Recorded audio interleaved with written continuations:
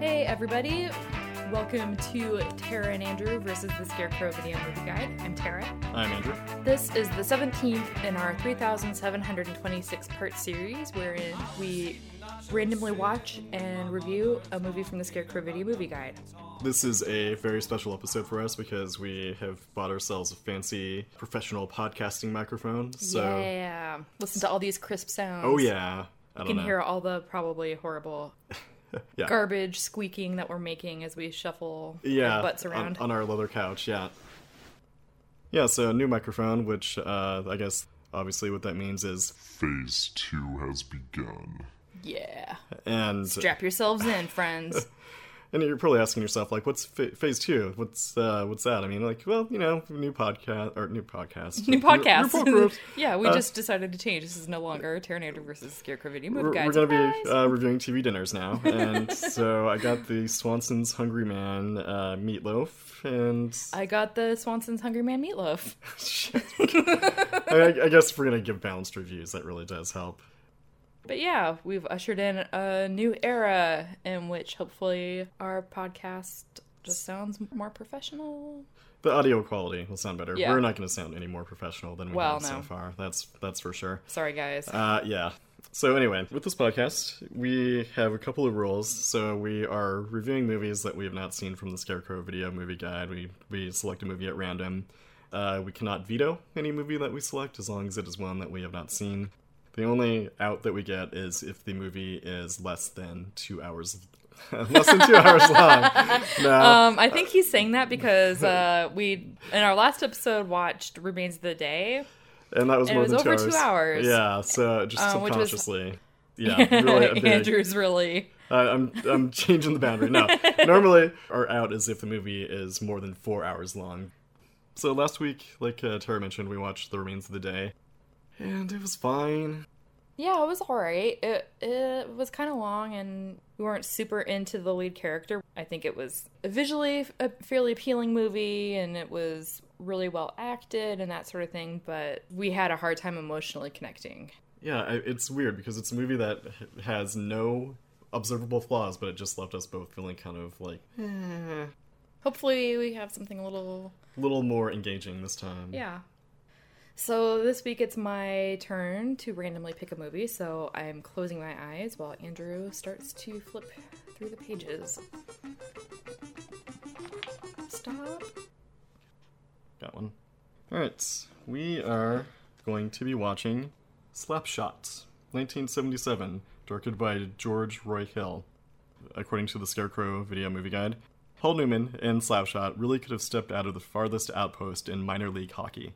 Foul-mouthed and crazy-eyed, he leads a small-town hockey team to greatness by encouraging violent tactics, most successfully with three goonish, bespectacled brothers. The film has a surprisingly hard edge. It's down on their luck inhabitants really are down on their luck, which still gives it bite, and the cast is in fine form, including Michael Ontkean as a star player, Melinda Dillon as a lady friend of Newman's, and Andrew Duncan, hilarious in every scene he's in as a broadcaster.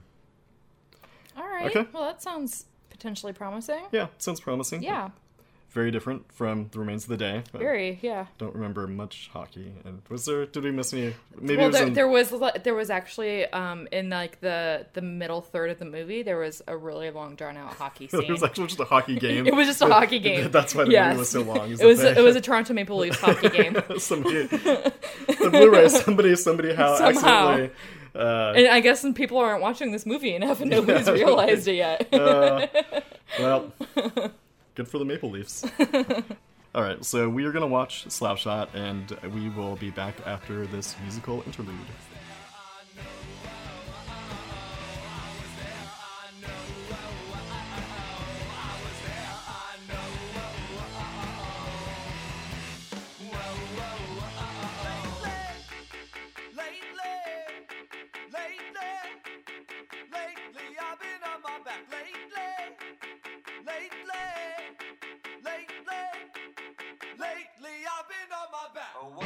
And we're back.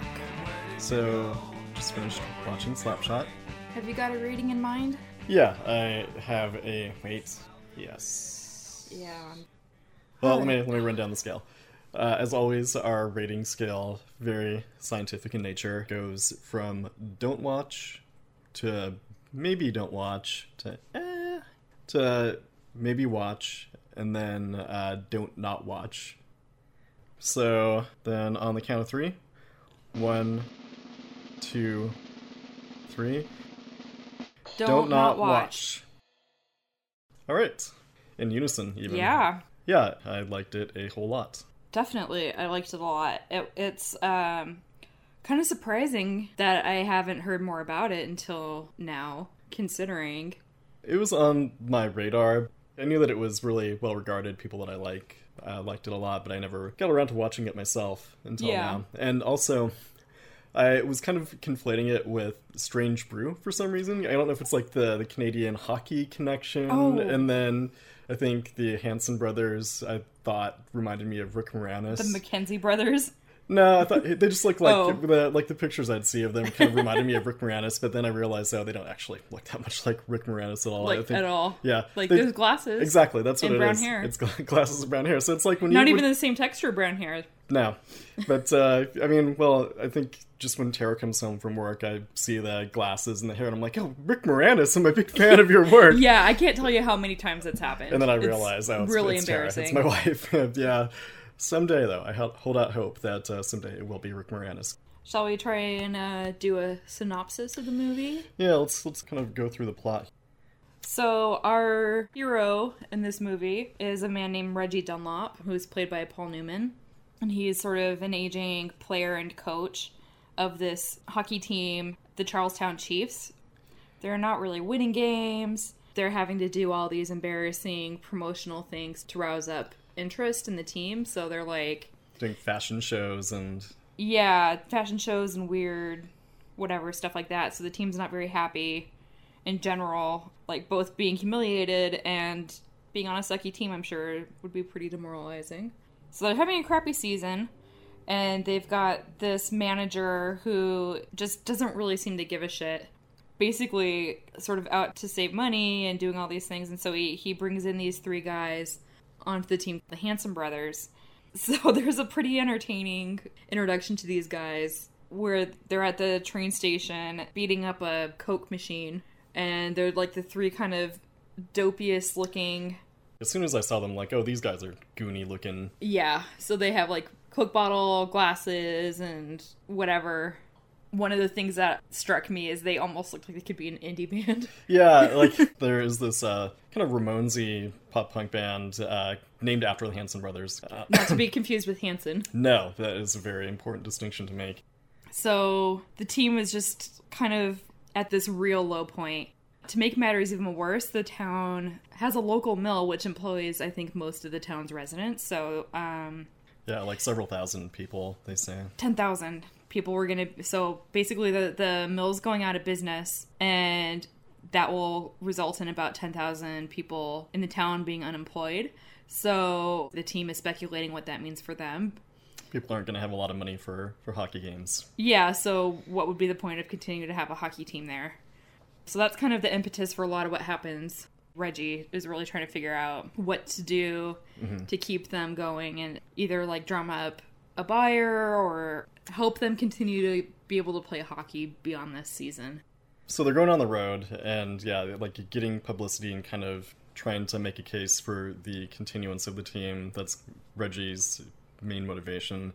And Reggie, I think we should kind of get into how he's not a great person, really. No. He is just hustling as much as he can, just like playing people off other people constantly and For sure. working angles nonstop throughout the course of the movie.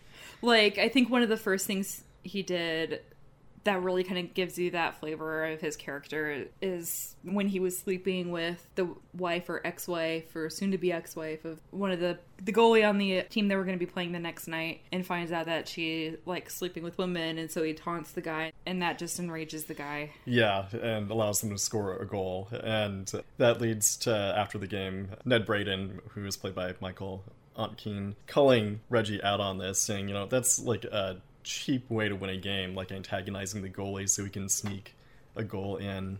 So that kind of gives you an idea of his character as well. Like, he's trying to play things on the level, and he's really not having any of the nonsense that Reggie is going into trying to drum up support for the team. And it's kind of because of that Reggie brings in the Hanson brothers, because originally he hasn't just benched, he doesn't have any confidence, kind of rightfully so from what we see of them. Well, yeah, I mean, the first time they show up in their hotel room, they open up their suitcase and it's full of toys. Yeah, slot cars, like they're Yeah. playing with slot cars, and it's like, these are like 18, 19-year-olds, so yeah, they're young dudes, but not the kind of thing that You expect 18, 19, 20-year-old guys to be doing. Yeah, not the kind of thing to inspire confidence in their abilities. So Reggie eventually decides to get them out onto the ice. It's kind of an act of desperation. And, when they're first introduced, you kind of get the feeling like, because he's not playing them, it's going to be the kind of thing where it's like, oh, he's not playing them and he's going to get them out there, and then you're going to see that they're actually really good at hockey. They actually get them out there on the ice, and it's like, oh, they're not good at hockey. What they're good at is beating the shit out of the other players, just like ruthlessly going after the other team and pummeling them. And as it turns out, that's actually exactly the kind of thing that the audience wants. So At least, especially at that period of time. Yeah, so it helps boost the attendance at their games. Like, everybody is going crazy for them. The Hanson brothers are like the stars of the team now, just because of their brutal violence that they're enacting on the ice. And as this is going on, Reggie is trying to keep the morale of the team up by having planted this story with a sports reporter about how there is a senior citizen living facility, was it, like in Florida? Yeah, a retirement community. Retirement community, okay, yeah, in Florida that is looking to buy a hockey team, which that's kind of throughout the course of the movie. He's constantly kind of feeding this rumor that he planted in the sports press. So we just see over the course of several games that the Chiefs, they'd been on a losing streak prior to getting the Hanson brothers out there. And so they win like 6 games in a row, I think. And so it wasn't really so much that the Hanson brothers are great players that they started winning games, but more the rest of the team got reinvigorated by having the crowds react so positively to the games and start having better attendance. And on top of it, there's this booster club that started following them around to all their games, and the team is just so excited to have people that are enthusiastic about them. Yeah, so they're basically on the top of their game. And that's kind of basically what Reggie is trying to do throughout the course of the movie, is just doing whatever he can to get the players, just to get them engaged, not to let them kind of get complacent or depressed about potentially not being on a team once the season ends. Right. Well, and especially on top of it, like, there's like relationship issues going on between Braden and his wife, where they're fighting constantly, and she's super depressed. And so one of the things Reggie does is he tries to get that situation sort of, basically he's trying to like piss him off into just doing something. And since he doesn't want to go along with the whole violence aspect of what's happening with the team, this is sort of Reggie's shot at, or what he thinks is his shot at trying to get that sort of behavior out of Braden. So anyway, with this winning streak, they end up qualifying for a championship. So they're all super excited, but at the same time, basically all the other teams that they've been up against and the towns that they're from started getting really, really pissed off at the Chiefs because of the violence and the dirty tactics. Yeah. So leading up to this championship, Reggie's been trying to figure out who the actual owner of the team is and trying all these different tactics, but the team manager is not divulging who this owner is.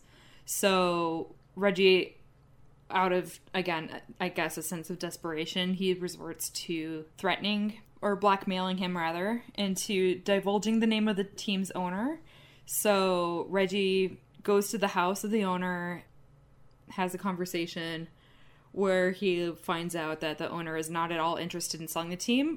She's been advised to write it off, as it would be better for her financially to get the tax write-off than it would be to sell the team. Yeah, and she really doesn't care about hockey at all. It's really about, it's a financial endeavor. Right, and she tells Reggie, like, you obviously don't know anything about finance, and it's like, Yeah, no shit. He does not know anything about finance. Weird. It's not his strong suit at all. Yeah. So he's really dejected by this whole conversation. So when he shows up prior to the... so it's basically the day of the championship. And he's in the locker room with the rest of the team before the game. And he says, hey, we're not going to do any of this violence crap. This is probably our last game. We're not being sold. This is the end of the team. So let's just do one game where we play clean. Like old-fashioned style hockey playing. Yeah. And the team's like, okay, yeah, we'll do it. So, sounds all well and good, but they get out on the ice, and the team that they were playing against has decided to bring in, like, every violent team member or former team member. Criminally violent looking hockey player from all sorts of different teams, basically, just enlisting them to exact their revenge on the Chiefs. Right, they just cobble together the gooniest goons they can get their hands on. Yeah. So you see the Chiefs are just kind of like, ooh, oh shit. And they're like before the game starts, they're trying to like engage in good sportsmanship, like, hey, the opposing team just is out for blood. Yeah, so the first part of the game, they're just getting creamed by this team. Beaten to a pulp, and the Chiefs are still trying to play by the rules, not resorting to violence, and it's not working out for them at all. So, in a break from the game, they talk about, okay, you know what? Fuck it. We're gonna go all out. Yeah, and that's kind of brought about by the fact that their manager comes in and is like, what are you guys doing? You're losing really badly. And there are scouts out there in the audience. And so he says that, and then basically jump cut to the Chiefs just pounding the shit out of the other team mercilessly again. So Braden is sitting dejectedly on the bench, watching the team. Then he sees his wife in the crowd, and so he's sort of inspired by her appearance to go out onto the ice and perform a striptease. And the band starts playing the song The Stripper. The opposing team is not at all happy to see this happening. Like, everybody is kind of jarred from their violence. One of the players on the opposing team is really pissed off, and he ends up hitting a referee, who then forfeits the game in favor of the Chiefs, so... They win the championship by default. Whatever, it's fine. It's fine, yeah. Take it. So the movie ends with like a hometown parade following the championship. Reggie's telling his estranged wife that he's accepted a job coaching a team in Minnesota and that he intends to take some of the Chief players with him. And then he's like, oh yeah, she's going to be coming to Minnesota. That's also been part of the thing driving him throughout the course of the movie too, is trying to win her back. And it doesn't seem like it's going to happen. But he has this glimmer of hope, and that's the note that the movie ends on. So it's good. It's a fitting end. Yeah. Compared to like The Remains of the Day, which was just a bummer. That was more on the bitter side of bittersweet, and this is more on the sweet side of bittersweet, I would say. Yeah, definitely. She does drive into the middle of the parade, which I thought was weird. Like, did nobody set up sure. roadblocks and, like, just, you don't... What? No, it's just a free-for-all. Well, it's a hockey parade, That's so true. Okay, fair I guess. Fair enough. What do you expect? Yeah. In a lot of ways, it was really a realistic movie. Just the way they portrayed, like, sort of, like, the real depressed town and the hard life for both the players and the wives. And yeah, it actually, when we were watching it, it reminded me of Beyond the Mat a little bit, because it just had that same kind of sense of athletes that are not doing great. They're like trying to eke out a living, and it's rough going.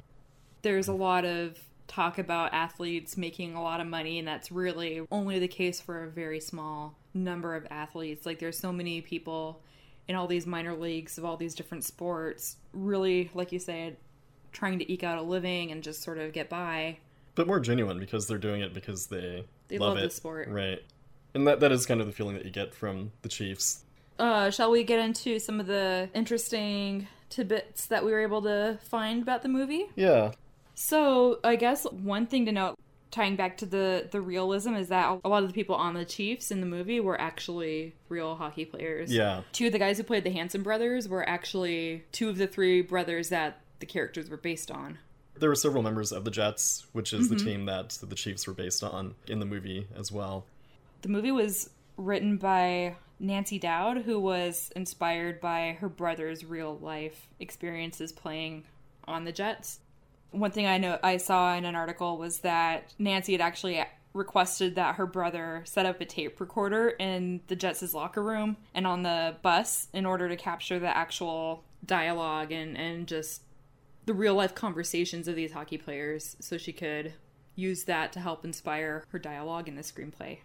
And kind of in that same vein with regards to authenticity, John Gofton, who was one of the team members on the Jets and who was in the movie, told ESPN that the violence in the movie, and there's a lot of violence in the movie, I don't know if we made that clear, but it's a bloody, bloody movie.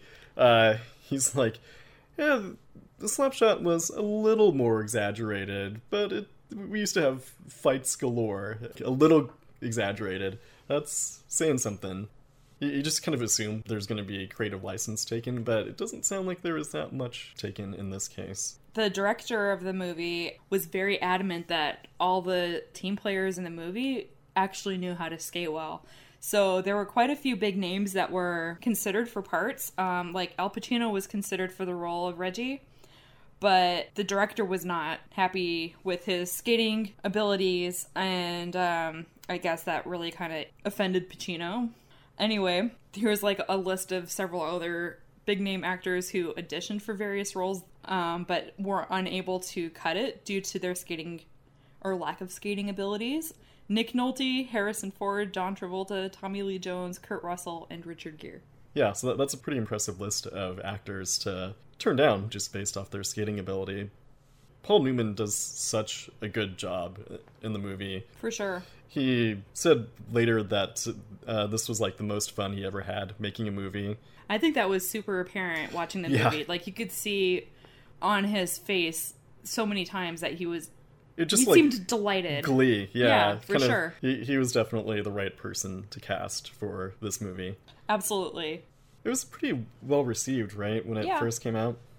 One thing I saw regarding critical acclaim or lack of at the time is that Gene Siskel originally gave it sort of a mediocre review, and then later came to say that he regretted that and ended up calling it one of the greatest American comedy movies of all time. I mentioned how Reggie is constantly hustling throughout the course of the movie, pulling whatever tricks he can to keep the team afloat. Something that I found out that was pretty interesting was that there was this collective kind of like several hundred, I think, different artists who were located just throughout America and throughout Europe who were engaging in art prank type stuff. And they called themselves collectively, they just referred to themselves as Luther Blissett. And I think they disbanded in the early 2000s, but after the fact, some of the key founding members did an interview where they talked about how basically Reggie was a pretty strong influence on the development of this pseudonym character. They refer to him as the perfect trickster and compare him to like Anansi of African legends, the Coyote of Native American legends, and then kind of also draw a comparison between Reggie and Ulysses and his ability to manipulate the Cyclops. You wouldn't think that a character from a goofy hockey movie from the 70s would be the inspiration for this arts collective, but I guess, and behold, yeah, it kind of speaks to the character and to the movie. I think that about wraps it up for Slapshot. So let's seamlessly transition into talking about it took many takes for us to get that right. I don't know what's wrong with this. We're professionals. Oh, God, this microphone. It's intimidating to have this fancy microphone, yeah. Really. It makes feels like there's a lot of pressure on us now rather than when we were just recording with my stupid cell phone. Anyway, wanted to kind of briefly talk about the Japanese reality show Terrace House. Yeah, Terrace House, my house. Whose house? Terrace House. Yeah. Not really. No. It's a show that our friend Susie, one of the hosts of the podcast Sake Sentai Drinkinger, had introduced us to. Yeah. I think she heard about it on Rose Buddies, which has been renamed to Wonderful. One of the 30 McElroy podcasts. Yeah. It's kind of taking from the whole real world vein of reality TV. Yeah, strangers moving into a house together. It really kind of reminds me of the first few seasons of the real world before it turned to horrible people being horrible all the time. But to be fair, there were horrible people, I think, right from the get-go. However, Terrace House doesn't have very many horrible people. There's not a lot of drama. No. It's downplayed when there is, for the most part, unless things are very serious. Yeah. So, I think one of the things that really sets Terrace House apart from a lot of other American reality TV shows is that they have a group of people who come in with commentary, and they're like watching the show along with you, essentially, and commenting on what they're watching, and they're all really funny. Yeah, they're like comedians and things like that. One of the things I really appreciate about it, especially being an American watching it, is that they can help make sense of some of the things that you might just like not even realize is going on, just based on cultural differences. There's been 3 series, and I think a movie.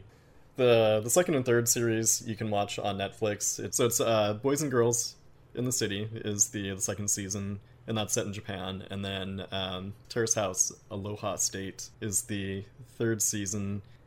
And it's alright. I mean, it's worth it to just like see the panel. They bring so much to the show that's what really sets it apart from other shows. And it'll get you through the rough patches with Yeah. the Hawaii season. And there are several rough patches. Like, there's a few characters in the Hawaii season that I liked a whole lot. Guy, in particular, is great. Like, he's probably my maybe first or second favorite character in the series so far. And we say character, but really he's just a real... I mean, he's a person. He's a person. Yeah, as far as we know. So yeah, Terrace House. You can watch the, like I said, second and third seasons on Netflix right now, and then there are people on the internet that are translating the first season. Yeah, so that's it for this episode. So if you are enjoying our podcast and you want to keep up to date with our latest episodes and whatever else we might happen to post, we can be found on Facebook at Tara and Andrew versus the Scarecrow Video Movie Guide. We also have a website as well, taraandandrewversus.com.